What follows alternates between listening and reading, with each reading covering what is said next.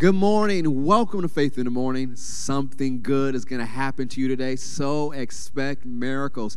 Thank you for joining me today. Faith in the Morning exists to help you start your day with faith and encouragement, and that's exactly what's going to happen today. So however you're watching, we're so glad that you're watching, whether it's on Facebook Live or YouTube or Twitter or Faith Plus On Demand, or listening on Apple Podcasts or Spotify. Thank you for joining us at Faith in the Morning. And as you heard me say before, something good is going to happen to you, so expect miracles. One of the things the Lord has been having us emphasize this month is a month for miracles. So go ahead and say it out loud and put it in the chat. Say, this is my month for miracles. Come on, say it out loud and put it in the chat. Say, this is my month for miracles. We're expecting miracles all throughout the month. We know every month is a month for miracles because we serve a miraculous God. But there are times he has us concentrate and emphasize on certain things, and this is one of those times that this month he's having us focus on miracles. So go with me to Acts chapter 4, verse 21. Acts chapter 4, verse 21. We're going to read it from the New Living Translation this morning.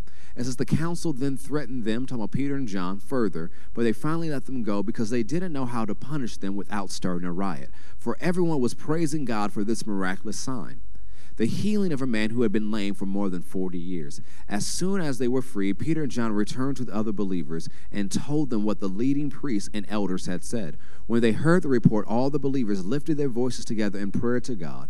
O sovereign Lord, creator of heaven and earth, the sea and everything in them, you spoke long ago by the Holy Spirit through our ancestor David, your servant, saying, why were the nations so angry? Why did they waste their time with futile plans? The kings of the earth prepared for battle. The rulers gathered together against the Lord and against his Messiah. In fact, this has happened here in this very city. For Herod Antipas, Pontius Pilate, the governor, the Gentiles, and the people of Israel were all united against Jesus, your holy servant, whom you anointed. But everything they did was determined beforehand according to your will. And now, O Lord, hear their threats and give us, your servants, great boldness in preaching your word. Stretch out your hand with healing power. May miraculous signs and wonders be done through the name of your holy servant Jesus. After this prayer, the meeting place shook, and they were all filled with the Holy Spirit. Then they preached the word of God with boldness. As you keep reading, going to Acts chapter 5, you see that God granted the request. Not only did they have boldness, but there was an increase of miracles, signs, and wonders, and great miracles were done by the hands of the apostles. So something I want you to see here that is important. So something we'll talk about is one of the reasons why we're talking about prayer so much on Sundays and Wednesdays is that prayer and a prayer life that's based on the Word of God. Remember, when they're praying right here, they base their prayers off of the Word of God. There was a situation, instead of focusing on the situation, they focused on the Word. And after they praised God and talked about how great He was, they went into the Word, stood on the Word, and began to pray and ask God for miracles.